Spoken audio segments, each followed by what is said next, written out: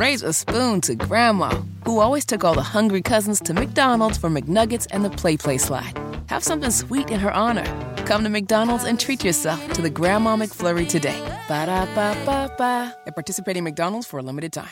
It is Ivy Tech Day.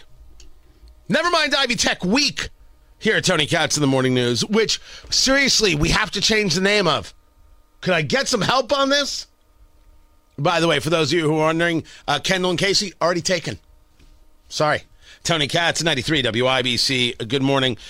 We put out the call. Let's talk about the future of universities. And the first school president to call in, they get a whole week. And Ivy Tech called in, and so therefore they get the whole week. ivytech.edu. It is actually Ivy Tech Day. Hashtag Ivy Tech Day. Their first ever statewide day of giving. Yeah, they're looking for the donations. That's how they grow the 60th anniversary of Ivy Tech Community College.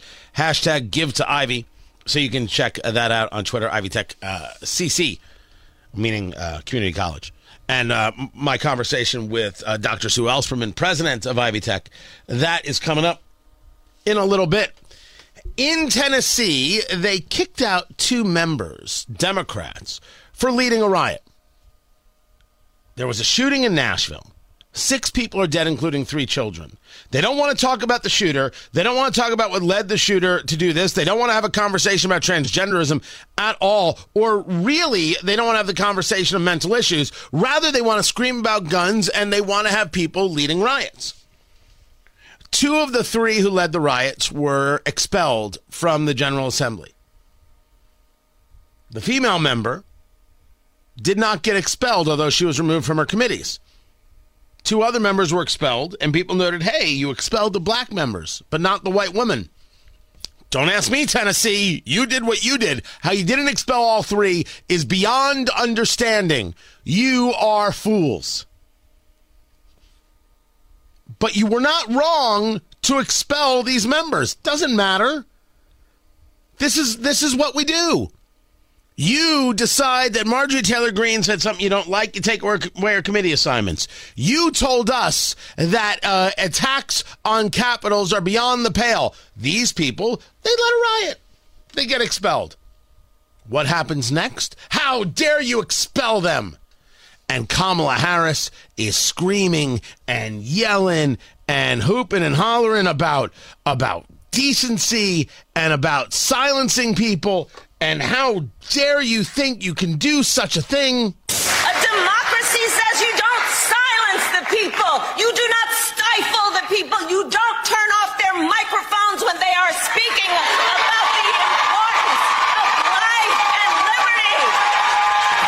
liberty. Tell me more about that exact subject regarding Twitter. Tell me more, Vice President Harris, when you see conservatives being shouted down in violent ways all across the country. You don't actually believe it. You are full of it. I didn't say they couldn't say what they wanted to say. Maybe they can't do it as members of the Tennessee House of Representatives. But you don't actually believe in a democracy. You don't believe in not silencing the people. You desperately want to silence people because you're silent regarding the actions of Twitter under Jack Dorsey and a whole host of other things. Well, the people of Nashville, the city council there, they reinstated the guy. No, interim, and then we'll have another election. And so they're both going back.